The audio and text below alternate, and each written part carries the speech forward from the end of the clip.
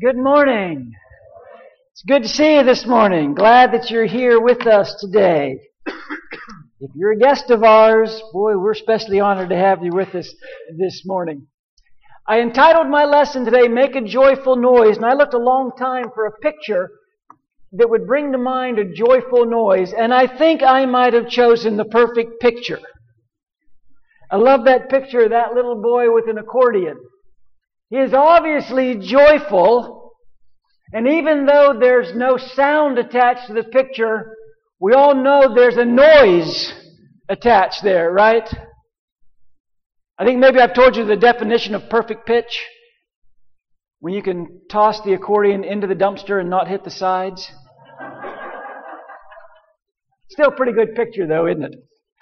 Let me share with you another set of pictures to kind of introduce my lesson. You probably know by now I'm a big fan of Calvin and Hobbes. I think Bill Watterson, the guy who created Calvin and Hobbes, the cartoon, I think he's really a funny guy. But he also has really great insight into just human nature. And I want to share with you a panel, a cartoon from Calvin and Hobbes.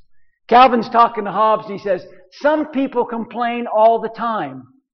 They complain about the least little thing. If something bugs them, they never let it go of it. They just go on and on long after anyone else is interested. It's just complain, complain, complain. People who gripe all the time really drive me nuts. You'd think they'd change the subject after a while, but they never do. They just keep griping until you start to wonder, what's wrong with this idiot? But they go on complaining and repeating what they've already said. And then Hobbes says, maybe they're not very self-aware. To which Calvin replies, boy, that's another thing that gets on my nerves. Let me ask you this morning, how do you react when something happens that you don't really like? How do you respond when you find yourself in a situation that you didn't want to be in? Do you get angry? Do you get bitter? Like Calvin, do you just complain? How do you handle a situation that's not going your way? You know, the Bible has an awful lot to say about how we handle situations, how we react to different things. Things that are going exactly like we want them to go, and also things that aren't exactly going the way we would hope they went. And over again, the Bible does kind of an interesting thing. It attaches two seemingly opposite emotions. It talks about unpleasant experiences, and it attaches that to joy. Putting two things that seem like they don't go together very well. Unpleasant experiences and joy. And you know, when you're going through something that's really unpleasant, if someone came to you and said, you know what you need to do? You need to rejoice right now. How would you feel about that? I don't feel like rejoicing right now. In fact, it might make you a little bit angry if someone said, oh, just rejoice. Come on. Because it seems like they're sort of trivializing your pain, right? And sort of making light of the thing that you're having to go through. But then what gets really confusing is when you see someone and they're doing it. They're showing joy and they are rejoicing in difficult situations. When you see someone and you know them well enough to know, okay, they're not faking it. I know what they're going through. And I know how they're responding, and I know them well enough, they're not faking it. They are really somehow finding joy in the middle of this really kind of dark situation. And you scratch your head and you say, how do they do that? And maybe you can't put your finger on it, and maybe they're really not able to articulate it themselves, but they're rejoicing in the face of hardship. Now, you need to understand that rejoicing is never, biblically, it's never just, well, put on a happy face. Stiff upper lip. Fake it till you make it. That's not scripturally a definition of joy. Let me share with you a couple things in Scripture that talks about what I'm trying to talk about. Matthew chapter 5, Sermon on the Mount. Jesus himself says, blessed are you when people insult you, persecute you, and falsely say all kinds of evil against you because of me. And then here's that word. Rejoice and be glad, because great is your reward in heaven, for in the same way they persecuted the prophets who were before you. Jesus says when people persecute you, when people insult you, when people are saying all kinds of lies against you because of me, rejoice about that. Be glad about that. Ooh, okay. Acts chapter 5, a couple of the apostles are arrested. They're brought before the Sanhedrin. A guy named Gamaliel stands up and he speaks, and he's a pretty respected guy. And he says, listen, if these guys are from God, we're not going to be able to stop them. If they're not, it'll probably take care of itself. And then we read in Acts 5 verse 40, his speech, talking about Gamaliel's, his speech persuaded them. They called the apostles in and had them flogged. Then they ordered them not to speak in the name of Jesus and let them go. The apostles left the Sanhedrin, and here's that word again, rejoicing because they'd been counted worthy of suffering disgrace for the name. So these guys have been arrested. They have been beaten. They have been humiliated. They have been threatened. And they leave there rejoicing. Romans chapter 5, verse 3 and 4. Not only so, but we rejoice. There's that word again. We rejoice in our sufferings because we know that suffering produces perseverance. Perseverance, character. And character, hope. You know, it seems like such a contradiction. You take suffering, you take rejoicing, and somehow you put them together. Let me give you one more verse, kind of the gold standard of what I'm talking about here, James chapter 1. Consider it pure joy, my brothers, whenever you face trials of many kinds. There it is again. Pure joy when you face trials of many kinds. Because you know the testing of your faith develops perseverance. Perseverance must finish its work so that you may be mature and complete, not lacking anything. Let me ask you a question this morning. Maybe you've never thought about this. Maybe you have. What's your favorite command in the Bible? Not the greatest command. We know what that is. We know that song, right? It's not the question I'm asking. I'm asking, what's your favorite command in the Bible? You know, usually when we think about commands, we think of like something that's a burden. Something that's being imposed on us. I don't really want to do it, but I got to do it, so I'm going to do it because it's a command.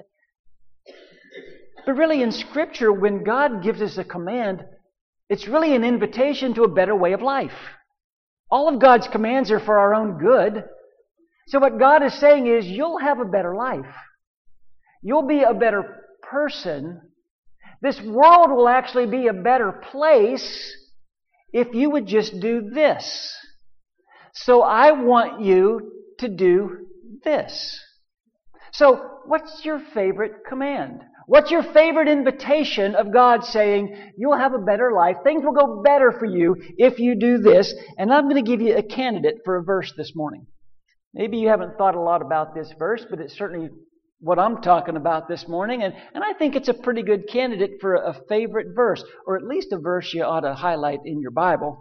It's all the way back in the Old Testament, the book of Psalms. Psalms 100.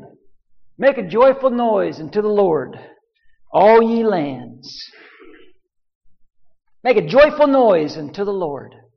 That's a command by God. Now we make all kind of noises, don't we? We make, like Calvin, complaining noises. We make angry noises. We make selfish noises. We make frustrated noises. But God's command is make a joyful noise unto the Lord. How difficult is that? How difficult is it to make a joyful noise to God? No, it's really not that hard. It's really not that difficult. Here at Bay Area, we are really blessed to have a lot of little babies in our family. And I stand up here week after week, and for those little babies that don't go to the nursery or are kept here in the auditorium, I watch how you all interact with those babies. We love to be around little babies, don't we? And when they're happy, we really love to be around little babies. And you all are like, pass them over to me. Pass her to me. Let me hold her a minute. And when you're holding a baby, I watch you. Your goal is to make that baby smile. And while I'm speaking, you're out there making funny faces to the baby. And you're making funny noises to the baby with the goal of, I want to make this baby laugh. And by the way, I get that. That's great. If I was there, I'd be like, okay, pass them to me. I think I can do it too.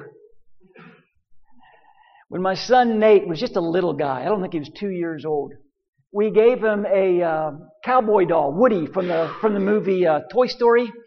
It was the one where you pulled the string and it would say the different phrases that Woody said in the movie. And one of the phrases that the little cowboy doll said was, "There's a snake in my boots." And for some reason, Nate thought that was hilarious. He would just laugh, that little baby belly laugh, that he'd put his head back and just laugh every time he'd pull the string till it got to that phrase, "There's a snake in my boots." And oh, he would laugh. So guess what I did? Every time I talked to him, "Hey, Nate, there's a snake in my boots." And he would start laughing. So I just said it all the time because he would laugh all the time. And it's such a great memory of that little boy laughing so hard. What kind of a God would create a noise like that? What kind of a God would create the noise, there we go, of a baby laughing? I mean, it's such a great sound, isn't it? The sound of a baby laughing, it's good for your soul, isn't it? Did you notice Dito when he walked up here, when Orlando was standing up here? And he was standing right there and just kind of watching and smiling at his grandfather? I mean, that's just good for your soul. You look at that picture. You don't even know that baby, but it makes you smile, doesn't it? You can't hear that baby's laugh, but it makes you feel good. But think about this. What has that child done to deserve that kind of joy? Nate was such a happy little kid. What did he do at 18 months old to deserve that kind of joy? He hadn't made good grades. He hadn't cleaned up his room. He hadn't donated to my retirement fund. And yet my desire was for him to make a joyful noise. I really wanted him, my son, to make a joyful noise. I'd tell him, "There's a snake in my boots." And he'd start laughing and we'd do it all over again. It's a question for you to consider. In light of all that's going on in the world, in light of all that's going on in your life right now, how are you doing at making a joyful noise? How's that working for you? Listen, I'm about to say something important. I'm convinced that if we as Christians did a better job of making a joyful noise, in whatever circumstances we found ourselves in, I think if we were better at making a joyful noise, I think the gospel would be unstoppable.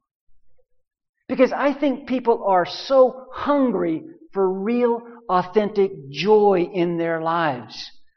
The people that we come in contact with, they are starving for something that's real and something that has meaning. I mean, everybody wants to feel that kind of joy. They're desperate for it. So let's make a case for joyful noise this morning. Why is it such a good thing to be a joyful noise maker? I want to spend a couple minutes talking about God's invitation to us to making a joyful noise to the Lord, all ye lands. By the way, Scripture has another name for making a joyful noise. It's called worship in Scripture. When I make a joyful noise to the Lord, I am worshiping the Lord. And I'm not talking about what goes on in these four walls. That's part of it, yeah. But what I'm really talking about is the way I live my life. My life being defined by worshiping God. Why is it such a good thing to be a worshiper? Let me share with you a couple of reasons. First, when I worship, I focus on God. I'm thinking about God. Back at Psalm 100, verse 3 says this: "Know that the Lord, He is God.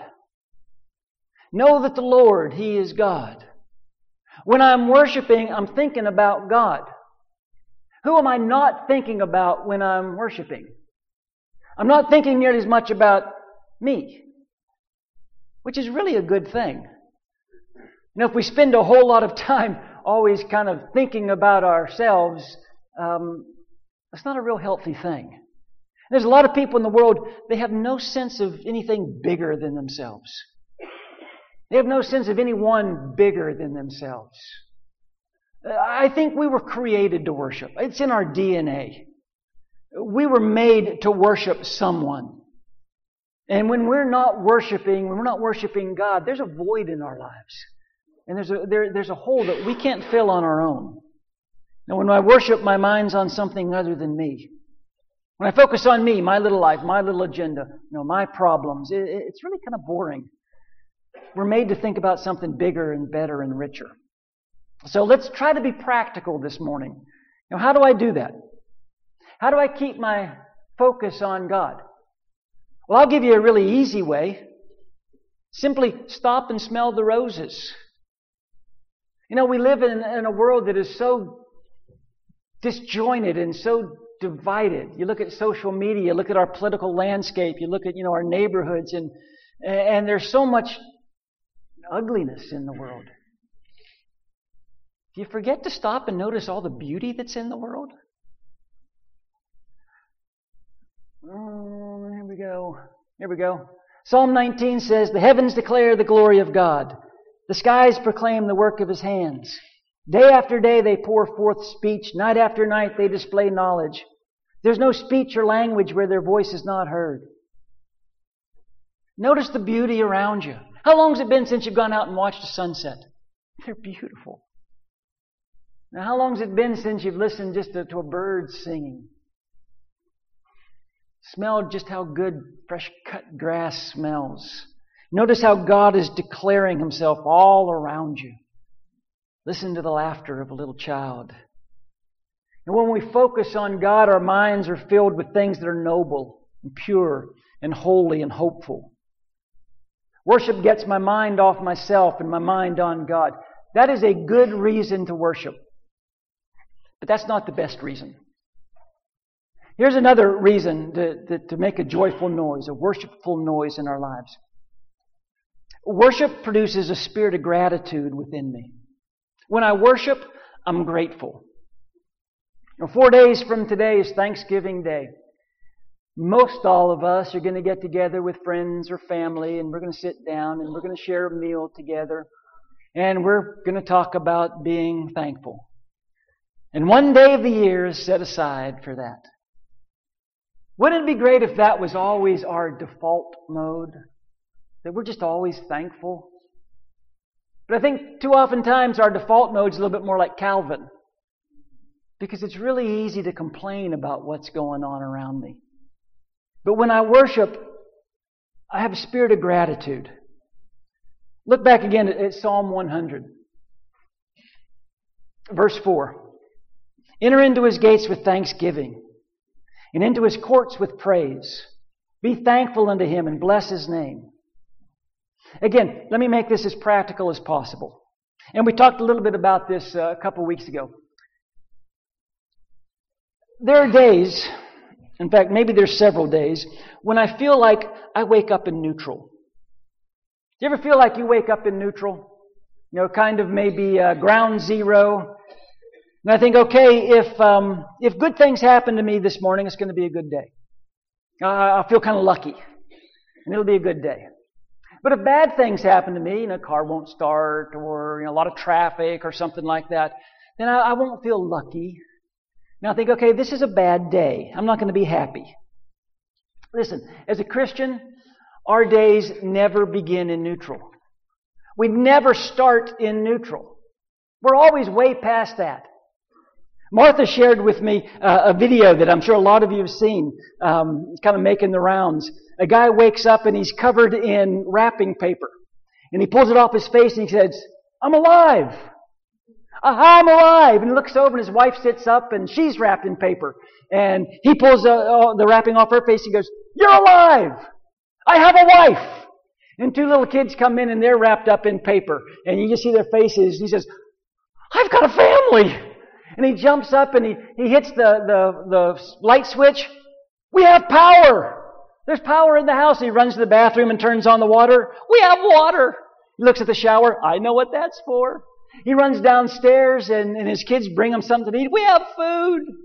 And his daughter hands him a bag and he reaches in. He pulls out a set of keys. "What's this?"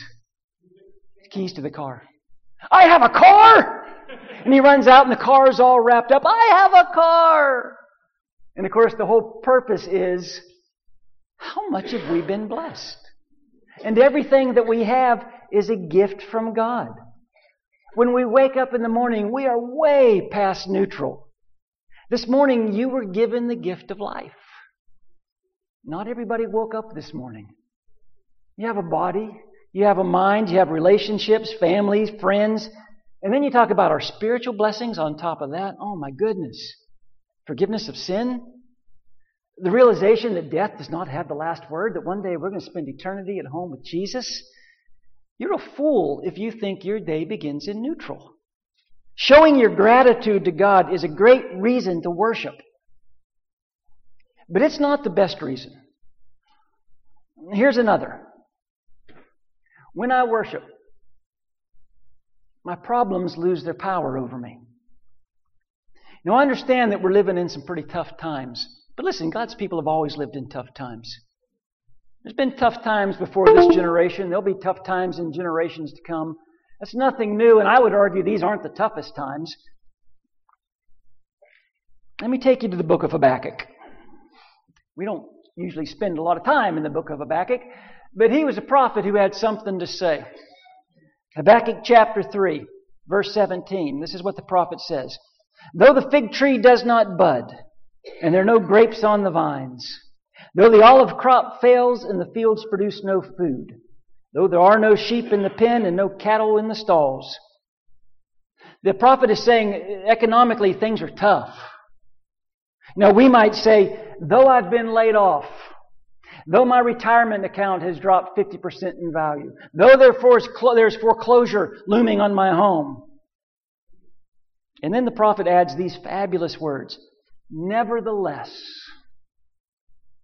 I will rejoice in the Lord. I will be joyful in God my Savior. Notice when he is rejoicing. He's rejoicing in some tough economic times. Notice what he is rejoicing in. He's rejoicing in the Lord. This is this prophet who has a great perspective on who God is and what God's about. Now, I don't want you to think I'm trying to trivialize dark times. I don't want you to think I'm trying to just blow off things that are difficult, because they're hard. And there are days when life gets really difficult. And I know some of you have and are going through some really dark and difficult days, and I don't discount that whatsoever. I'm just saying if you're trying to go through those days alone, on your own power and your own ability, you're going to be really frustrated and really disappointed, fearful. When we worship, when we make a joyful noise to the Lord, something happens to the way we see our lives. Something happens to our perspective.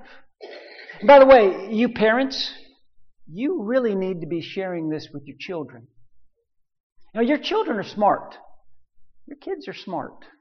They know when things are going great in the family, and they know when there's a little bit of turmoil in the family as well. They know when the family's hurting.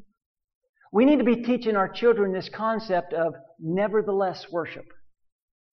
Our kids need to hear us say, you know, this family is rejoicing in God. We might not be where we want to be physically or financially or emotionally or relationally, but listen, kids, your mom and I, we're rejoicing in the Lord. We are trusting in God. Kids, your dad and I, we are trusting in God as a family. Now, you single moms, single dads, you need to be having this conversation with your kids. Listen, as a family, we are trusting in God. I think it's one of the most important conversations you'll have with your kids.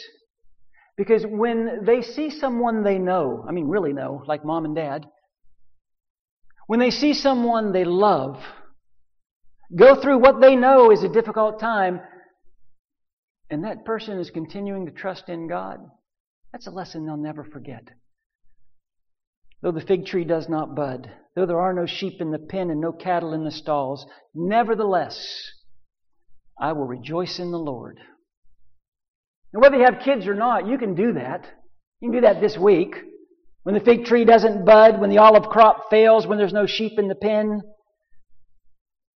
when the car breaks down, when the checkbook doesn't balance, when the sun doesn't shine and the boss doesn't smile, when the phone call I've been waiting on doesn't come, I'm frustrated and disappointed and discouraged, try some nevertheless worship.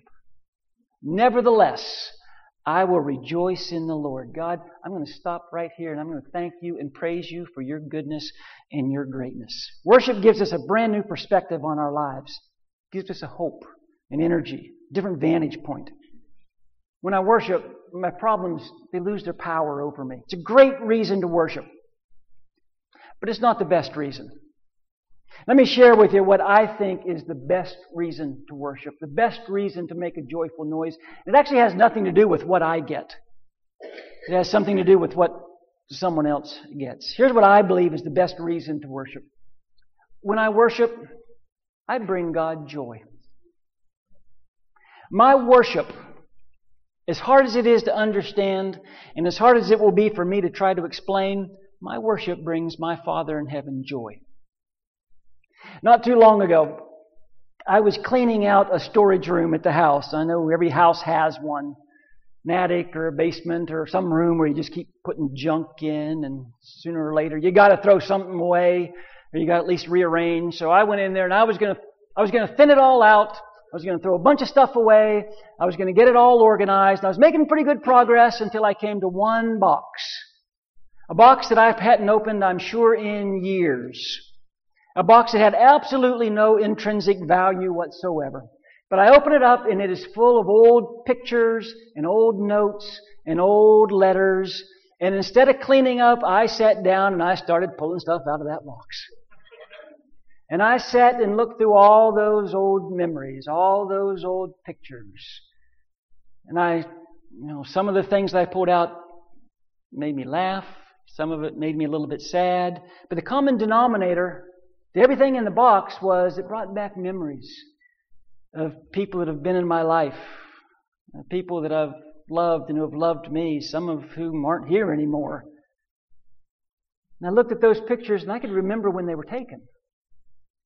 And I read those notes and I could remember exactly who wrote those notes to me or Martha or one of the kids and the circumstances around it. It was just a box of stuff anyone else would have thrown out without a moment's thought. And then I pulled out a picture of my daughter Maggie, taken when she was 2 years old in this building, taken back here in what is now the theater room. It was on a Sunday morning. It was Father's Day. It was a Polaroid picture that was framed in popsicle sticks. And written on the popsicle stick was, "To the world's best dad." And I sat and I looked at that picture and I could remember when it was taken. And I could remember the little jumper that she was wearing. And I could remember her giving it to me. And I just broke down. I just got really emotional. I'm getting a little bit emotional just talking about it now. That picture of my little girl, to the world's best dad. You think I'd take $10,000 for that picture? Oh, yes, I would. Sure. Absolutely, I would. It's been in a box for 20 years.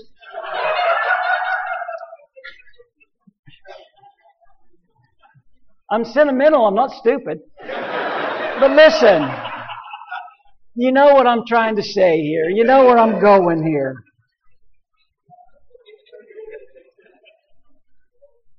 I remembered how much she did and does love me. And I remembered how much I did and do love her. She really did think that I was the best dad in the world. And that's the best reason to worship. I think that's the best reason to worship.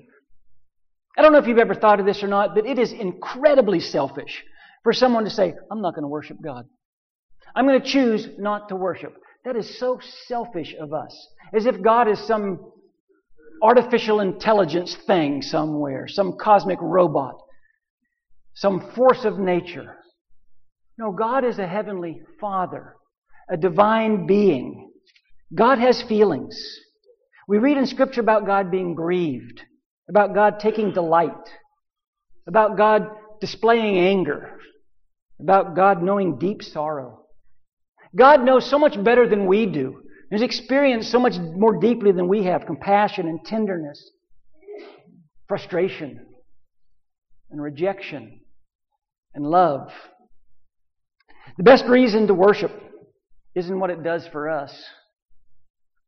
The best reason to worship is God so loved the world that He gave His one and only Son.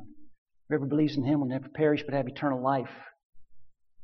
The best reason to make a joyful noise, the best reason to worship, is to have God tell me, I love you so much that I've sent my Son to die for you. And for me to tell God, I love you too. And again, I can't quite explain it, but when I do that, it brings my Heavenly Father joy. In the same way that a little baby laughing in my arms brings me joy. In the same way that a little girl thought that I was the world's greatest dad. Our joyful noise brings joy to our Heavenly Father. You know, God doesn't need our services. He doesn't need our activities. He's not impressed by our abilities. What God wants is our hearts. He wants a heart completely devoted to Him. I'm going to close with Psalm 100. And actually, I want to recite this together. How about standing up with me? Let's stand up and let's recite the 100th Psalm together. It's such a beautiful psalm of praise and worship and thanksgiving. So say it with me. Shout for joy to the Lord, all the earth. Worship the Lord with gladness. Come before Him with joyful songs. Know that the Lord is God. It is He who made us, and we are His.